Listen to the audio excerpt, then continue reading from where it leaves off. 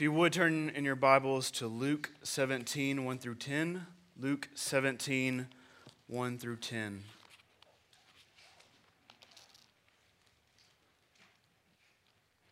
If you don't have your Bible, there's a pew Bible or chair Bible in front of you, and our passage will be on page 929.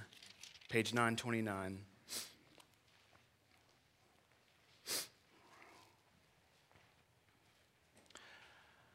I was very encouraged by Brandon's charge to us there in the introduction, the call to worship. It kind of wanted to make me get out of my seat, and then Paul and Caitlin led us in song, and again, just very thankful for Paul's commitment to creating an order of service that flows very naturally and that points us to the gospel as we will be relishing in this morning. So Luke 17, 1 through 10, this is what the word of the Lord says.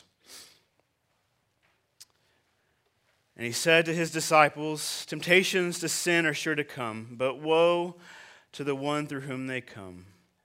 It would be better for him if a millstone were hung around his neck and he were cast into the sea than that he should cause one of these little ones to sin. Pay attention to yourselves.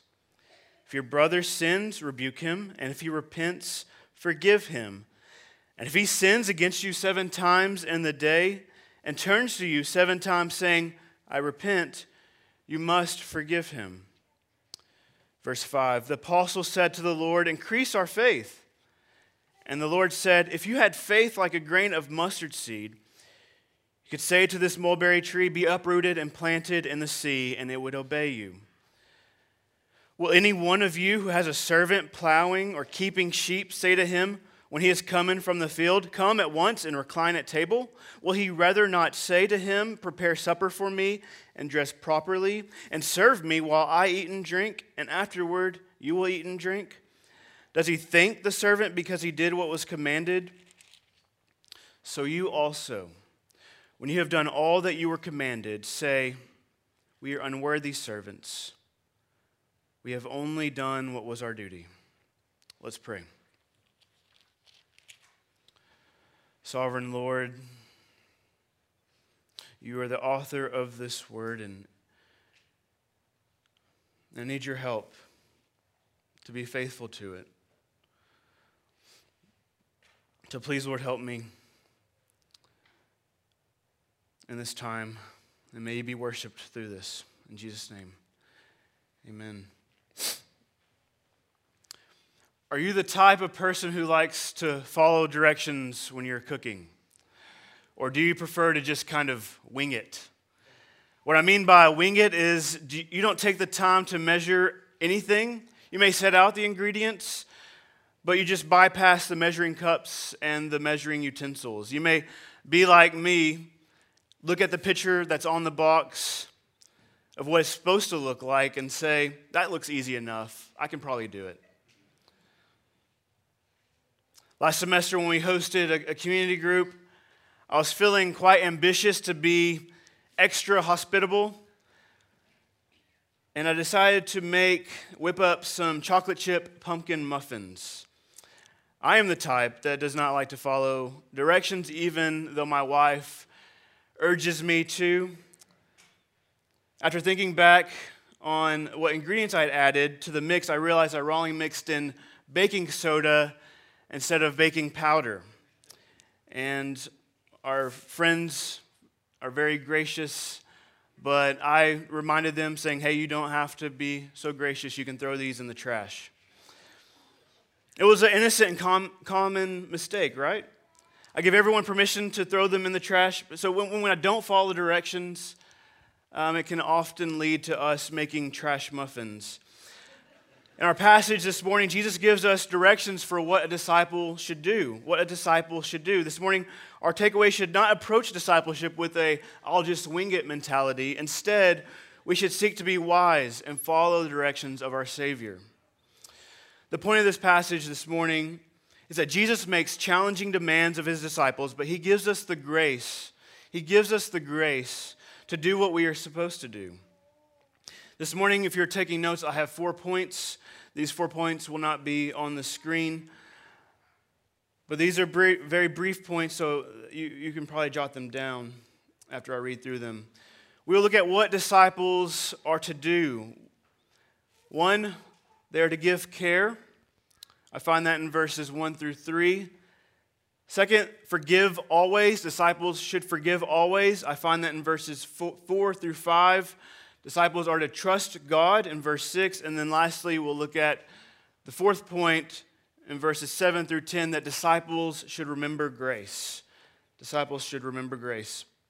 I just want to set this up before I go any further, before we delve into the text, that, friend, if you are an unbeliever this morning, if you have been invited here by a friend or a family member, or maybe you have wandered off the street looking for a warm place to sit, if you are an unbeliever, know this, that what we go through, what we look at as Jesus commands us in these next 10 verses, it's going to be hard for you to apply this to your life if you do not believe, if you do not have faith in Jesus.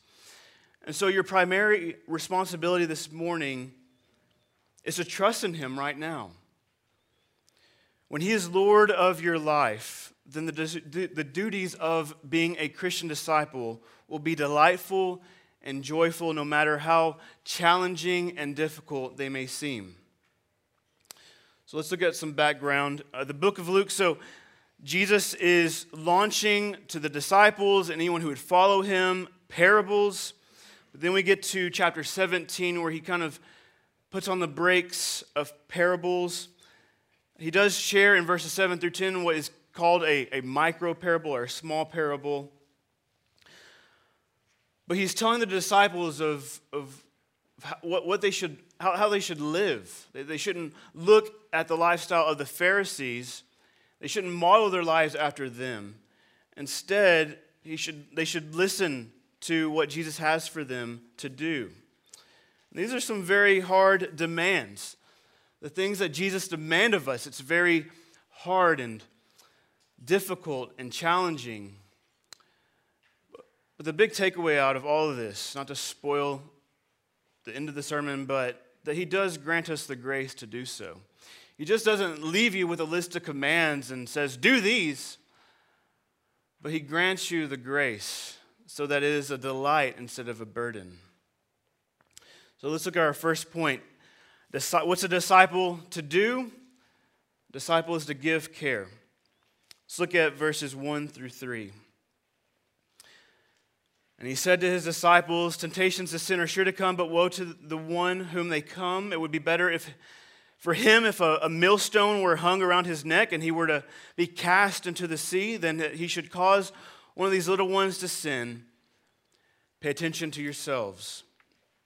Sinclair Ferguson comments on this, saying that Jesus is passionately hostile to anyone who would come and stand in the way of one coming to know Him. Jesus' audience would understand that a millstone would be too large, very weighty, 3 tons would be the weight of these stones. They would be used for grinding grain or for flour, or grinding olives for oil. This system was so big that it could provide necessary essentials for entire town. So these were very big stones. And it would take a large animal like a donkey to turn these stones, to do the grinding. And so while this would be shocking to the audience in this day of having these large stones be tied around one's neck or hung around a neck and then them to be cast into the sea, what really was terrifying to them was what the sea actually represented. So these stones, these large stones you get thrown into the sea and you go straight to the bottom. That really wasn't what they were hung up on. They were afraid that they would be cast into the sea, a place that represented terror and evil.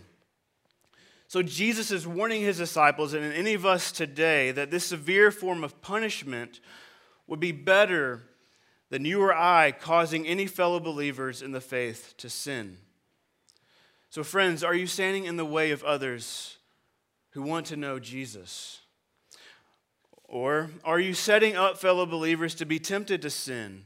Or are you pointing them towards holiness, to follow Jesus. Parents, are you provoking your children to anger? Married couples, does the content of your conversations around singles have a high view of marriage?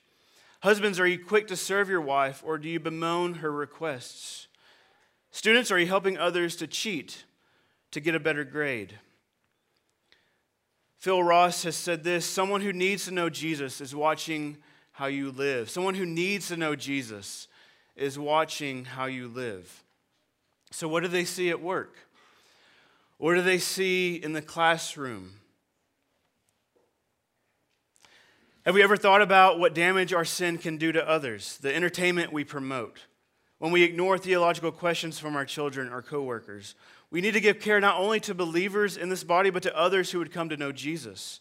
And we might be the only example of the gospel living out that they are watching. In an article from World Magazine titled, "We Will Give an Account for What We Watch," pastor and theologian Kevin DeYoung states this: recently I preached on 2 Corinthians 6:14, 7:1, which includes Paul's command, do not be unequally yoked with unbelievers. Who talks like this anymore? Be separate from them. Touch no unclean thing. Let us cleanse ourselves from every defilement of body and spirit. That's not the message we want to hear from the church, but it is almost certainly the message virtually all of us need to hear. It is hard to imagine many of us are too careful with the sex, the nudity, and graphic violence that we put before our eyes. So friends, are we to be indifferent to evil? Are we to be indifferent to evil? Our LBC covenant states this, that we should exercise an affectionate care and watchfulness over each other. So how should we as the church, how should we, without dipping into living legalistically, exercise care and watchfulness over each other? Now, I suggest these few things: that we would take careful inventory of our own hearts and while we pursue certain activities or entertainment, that we would have fellow church members in our life regularly, but gently, who are watching over our life, and that we are willing, can be vulnerable, but we are willing to take correction and to receive correction. That we would remember to take believers' consciences into account. Is what they are pursuing or participating really sinful? Or do they just do things differently than you? Because we have also committed ourselves to the covenant, which also states, be slow to take offense and always ready for reconciliation. Lastly, a good question for us all to ask ourselves is this good for my soul? Since Jesus says later here that we must pay attention to ourselves. So we have the obligation to one another, but we also have the obligation and responsibility to watch over ourselves. And friends, the world does not set itself up like this, for people to invade into their lives. But God has designed this local church, not so that we are micromanagers of each other's lives, but we are carefully and lovingly and with holiness in our mind, so that the other person, that we're helping them to follow Jesus. So do you allow people to speak into your life without feeling fiery or on the defense? J.C. Ryle has commented on this passage saying, let us watch jealously over our tempers and tongues and the discharge of our social duties. Anything is better than doing harm to souls. The cross of Christ will always give offense. Let us not increase that offense by carelessness in our daily life. So friends, what's a disciple to do? A disciple is to give care to fellow believers and to closely watch our life and our doctrine. Secondly, verses 3 through 4, forgive always. A disciple is to forgive always. Proverbs 28:23 says, he who rebukes a man will afterward find more favor than he who flatters with the tongue. Proverbs 27:5 says, open rebuke is better than hidden love. Faithful are the wounds of a friend, but the kisses of an enemy are deceitful. So rebuke, in the light of Proverbs, in the light of Jesus, is something that we ought to do. We ought to, as Matthew 18, we should follow the order of church discipline, of going to that person ourselves. We shouldn't take it necessarily to the pastors first. We shouldn't just shoot off an email. We shouldn't be gossiping or be busybodies about the sin that was done against us. And though we should be slow to take offense, Jesus is not telling us to tuck this away because he knows that we will grow bitter over time, our wounds will fester, and we will become irritated. He commands us instead to go to that brother or sister and rebuke him or her, but not to rebuke them just to slight them, but rebuking them in the hope that they would be restored, that they would repent, and they would be restored. But friends, all the easier thing to do, our natural thing to do, our tendency to follow our flesh is to not pursue reconciliation, or to think that the person who did the wrongdoing should actually come to us first and that they should apologize. But again, Matthew 18 tells us to go to them, to go to them, to go to them and to rebuke them if they have wronged you. One of the quickest ways a Christian can deter others from Jesus is housing unforgiving hearts, is housing an unforgiving heart. And that's the connection between the previous verses and this verse. To forgive is that people will sin against you. People will wrong you. And what should we do? We shouldn't sulk. We shouldn't hold those things to ourselves, but we should go to them. We should pursue them. And that's a loving thing to do. To rebuke them is a loving thing to do. Now, what happens if the person who has wronged us does not repent? What Jesus prescribes here, that question is unrelated to what Jesus prescribes here, but the question comes to our minds, what do we do? What happens if a person who has wronged us does not repent? Should we still forgive them? And I believe yes. Out of love, we should forgive them no matter what they may or may not occur on the other's end. We should forgive them. Mark Dever comments that sin should never have the power to cancel our love, even if it makes our love change forms. What if Liberty Baptist Church, what if this church was known as a congregation where forgiving hearts are in abundant supply? Practicing forgiveness is so countercultural. It's a picture of the gospel to a world that holds grudges, that grows bitter and becomes resentful towards each other. It's a world that ghosts rather than forgives. It's tough to fight this as our flesh wants to convince us that we are owed something, or that the other party has to get their act together before we can actually demonstrate forgiveness towards them. Friends, it's better to be quick to forgive than to allow bitterness to slowly take over your heart.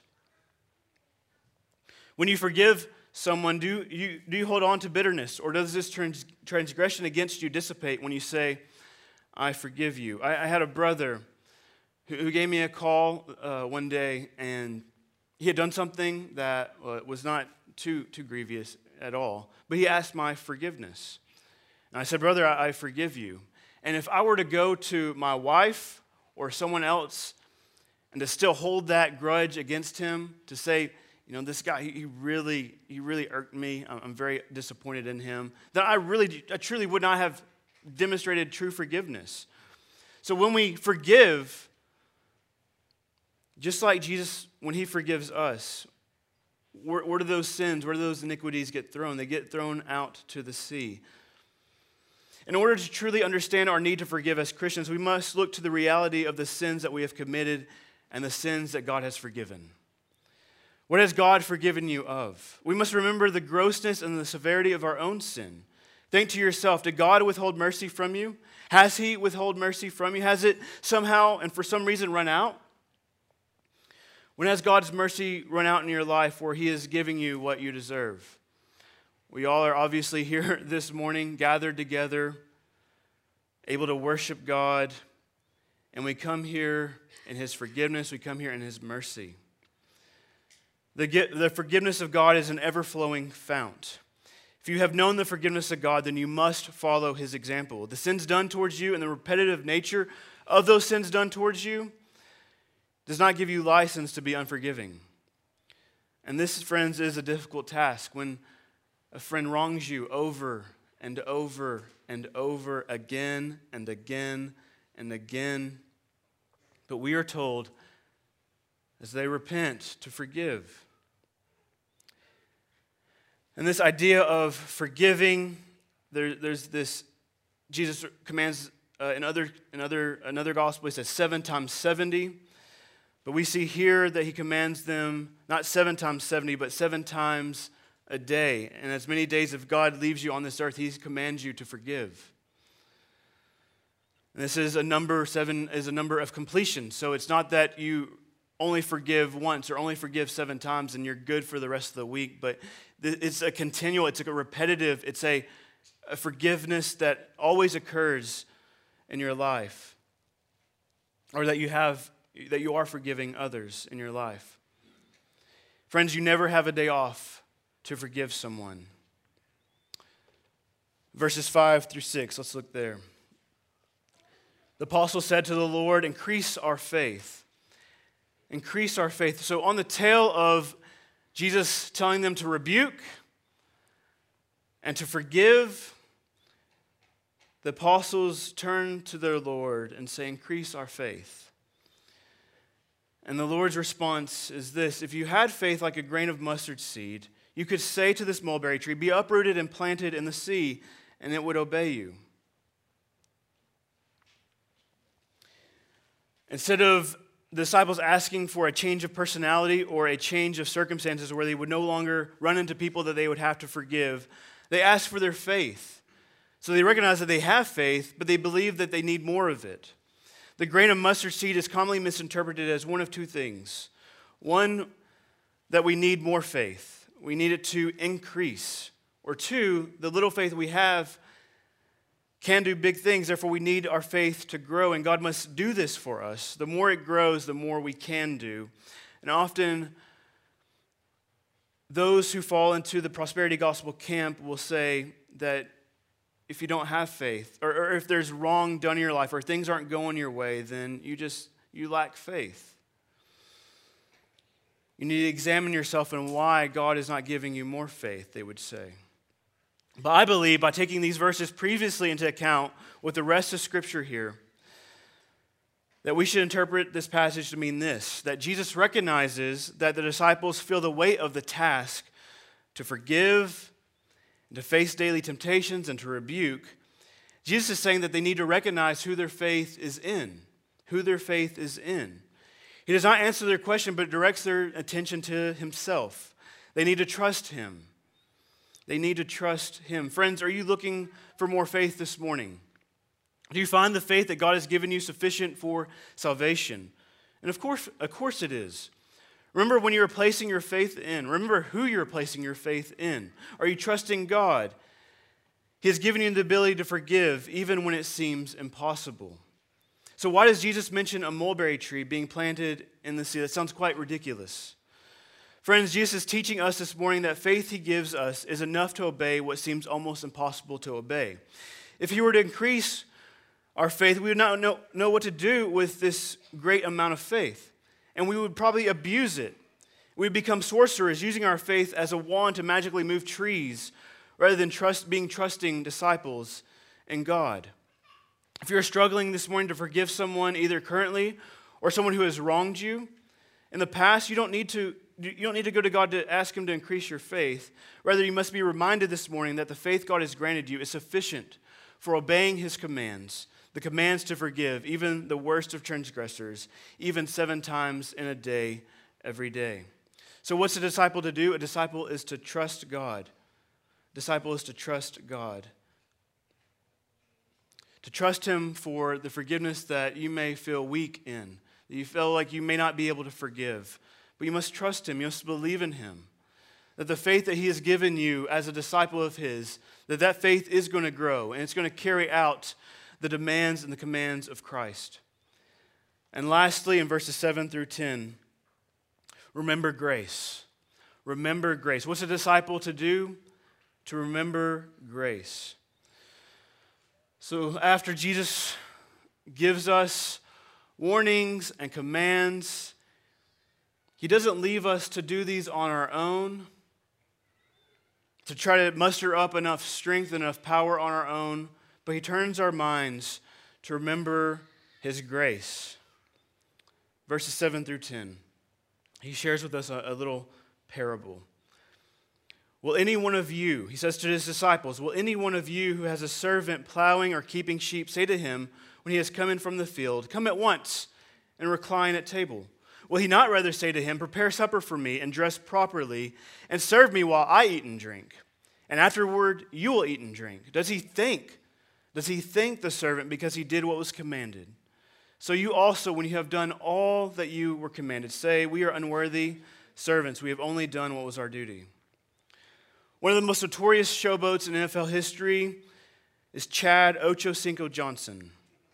He was fined what CBS Sports estimates was several $100,000 at least over the course of his career for end zone celebrations. So if you don't remember, I mean, this was like back when I was like in high school watching NFL, but I think it was him. It was either him or Terrell Owens that they would score a touchdown, a simple touchdown. They get paid millions of dollars to do. And he would go, one person would go and like grab his cell phone, act like he was calling. Another one I think was Chad Ochocinco. I think he would like grab popcorn and just like shove it in his mouth. They would always have these like funny and clever celebrations.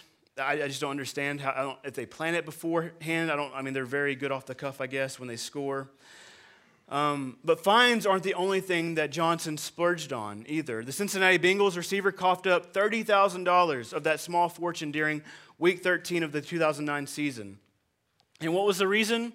He showed up the Detroit Lions defense by putting on a sombrero and poncho after burning the secondary on a deep touchdown.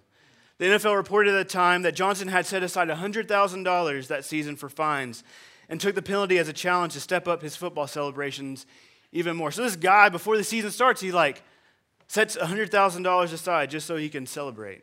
That's actually he's not a good steward of his money. So I'm not here. I know for those in the room who are Chiefs fans, I know it can be a sore spot in your heart or mind, one of those two. That I'm not here to rag on Tyreek Hill for throwing up the deuces when he goes and makes a touchdown. Or the peace sign, peace sign, deuces, same thing. But these guys get paid millions of dollars to do what they do. What they get paid to do. Touchdowns, interceptions, sacks. Too often NFL players and even just any professional athlete, they celebrate like they haven't ever caught a touchdown or they haven't never dunked the ball. And I think that's just kind of even right now, I'm just baffled by the fact that these professional athletes. I mean, am I the only one that thinks this way? Like, you get paid to do this? Act like you've scored before. I mean, I get in like the moment, in the pressing moments where it's like the fourth quarter or the second half or the basketball fourth quarter, that you'd celebrate after like a buzzer beater. Like that makes sense. Crowd like storms, like I get that. But they get paid millions of dollars to do what they know what to do. Anyways, so friends, do we sometimes celebrate too much about what we have done for God? Obviously, we don't get paid millions of dollars. I mean, someone may get paid millions of dollars to do their job, but we don't get paid millions of dollars. Joel Osteen, maybe, gets paid millions of dollars to preach. But, we don't get paid millions of dollars to be a Christian. But Jesus has laid his life down for you and me. He has forgiven us of our sins so that we would be, and he's given us his Spirit, given us the faith, the grace to do what we were supposed to do. So do we rest in the past successes and forsake examining ourselves daily? This micro-parable that Jesus teaches us, that what Jesus has commanded us to do in the previous verses, this is what we're supposed to do as Christians.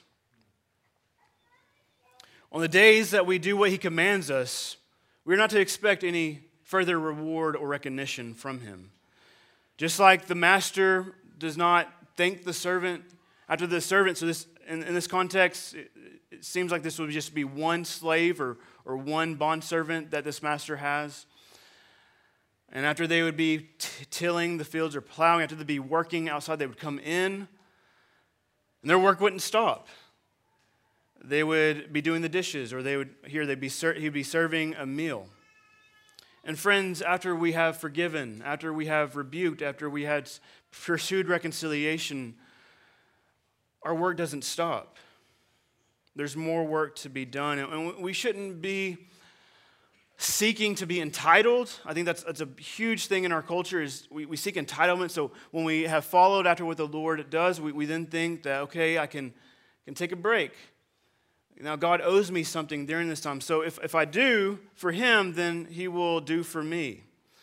Instead, we must rest in the ultimate reward, the only reward that matters, being able to be considered heirs with Christ. Which is far better than any recognition that we'll ever receive here on earth. So there are days when we think, man, God must be proud of me to be a part of his family. Or I don't think God could fulfill the Great Commission without me. And we forget that what he has called us to do is what we are supposed to do all along. True, whether we eat or drink, we must do all to the glory of God. That is true. But we must not get caught up into thinking so highly of ourselves. So Jesus calls out his disciples saying, which one of you? Which one of you? The Pharisees were the ones that Jesus was trying to take the minds of the apostles and turn it from looking at them. Pharisees, as we know, if we were to read in Luke 18, so after this chapter, we would see the Pharisee who prays to God saying, I have fasted, I have given enough, I have a religious status. What seems like an impossible task to forgive so much is made possible by Jesus, who forgives readily and repeatedly. And friends, we are so sinful. We do not give Jesus any reason to save us. The grace he has allotted you is enough for you to forgive others even now. Then Jesus asks his final question in verse 9. Does he thank the servant for doing what he was commanded? The answer is he doesn't. And this may seem maybe kind of harsh. I mean, whenever Audrey obeys, my little daughter, my 2-year-old daughter, when she obeys, I always give her a high five. And she gives me a high five back. And that's probably sweet of me, but Jesus doesn't have his hands out giving us a high five. We're supposed to do what he has commanded us to do. And as disciples, we are to forgive. As disciples, we are to rebuke. We are to watch carefully after others. And he has designed this local church to do that in. So what do we think God owes us? What do we think that God owes us? God does not give us blessing or care and help because we went above and beyond for him. No, he does so based on his grace alone. So therefore, we are able to freely serve him. God is never a debtor. He is never in need of our grace. There is never praise that he gets that he does not deserve. And we are always owing praise to him. And there's never enough praise that we can give him that he does not deserve. So our service to him is never done if we understand that it is by grace we're able to serve him. And we're given grace to accomplish all that he commands. So friends, our servanthood to him should be done in delight and joy. He has brought us into a kingdom where serving him isn't burdensome, frustrating, or overbearing. Ryle again comments, and even when we do our duty, it is not by our own power and might that we do it, but by strength which is given to us from God. Claim upon God, we have none. Right to expect anything from God, we have none. Worthiness to deserve anything from God, we have none. All that we have received. All that we are, we owe to God's sovereign distinguishing grace.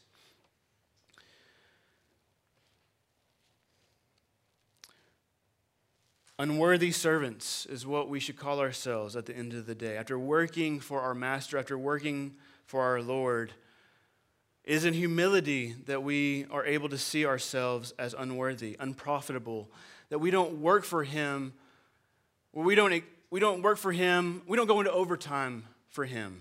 We work so much that he has to give us back pay or that he has to pay us time and a half. God is never owing to us. He's never in debt to us. We are the ones that are in debt to him. So what's a disciple to do? A disciple is to give care. A disciple is to forgive always. A disciple is to trust God. And a disciple is to remember grace. So friends, in conclusion, is being a disciple joyful or delightful to you? Are you following God's directions or are you trying to wing it on your own? Follow the Savior's directions this morning. So consider these 3 things. Examine your motives for why you serve God and his church. Consider approaching a fellow church member today to start meeting up regularly to help you to be watchful over your own life. And immerse yourself in this church. Covenant with this body of believers. If you are attending, if you may be taking the 4-week challenge, commit yourselves this morning to the local church. Pursue church membership. It's the best thing you'll do in your life.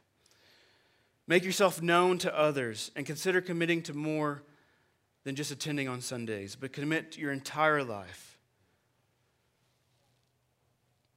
And may this hymn ring in our hearts as we follow the directions of our Savior and the grace that he gives us this week. And it might sound familiar to you. Nothing in my hands I bring. Simply to thy cross I cling. Naked come to thee for dress. Helpless look to thee for grace.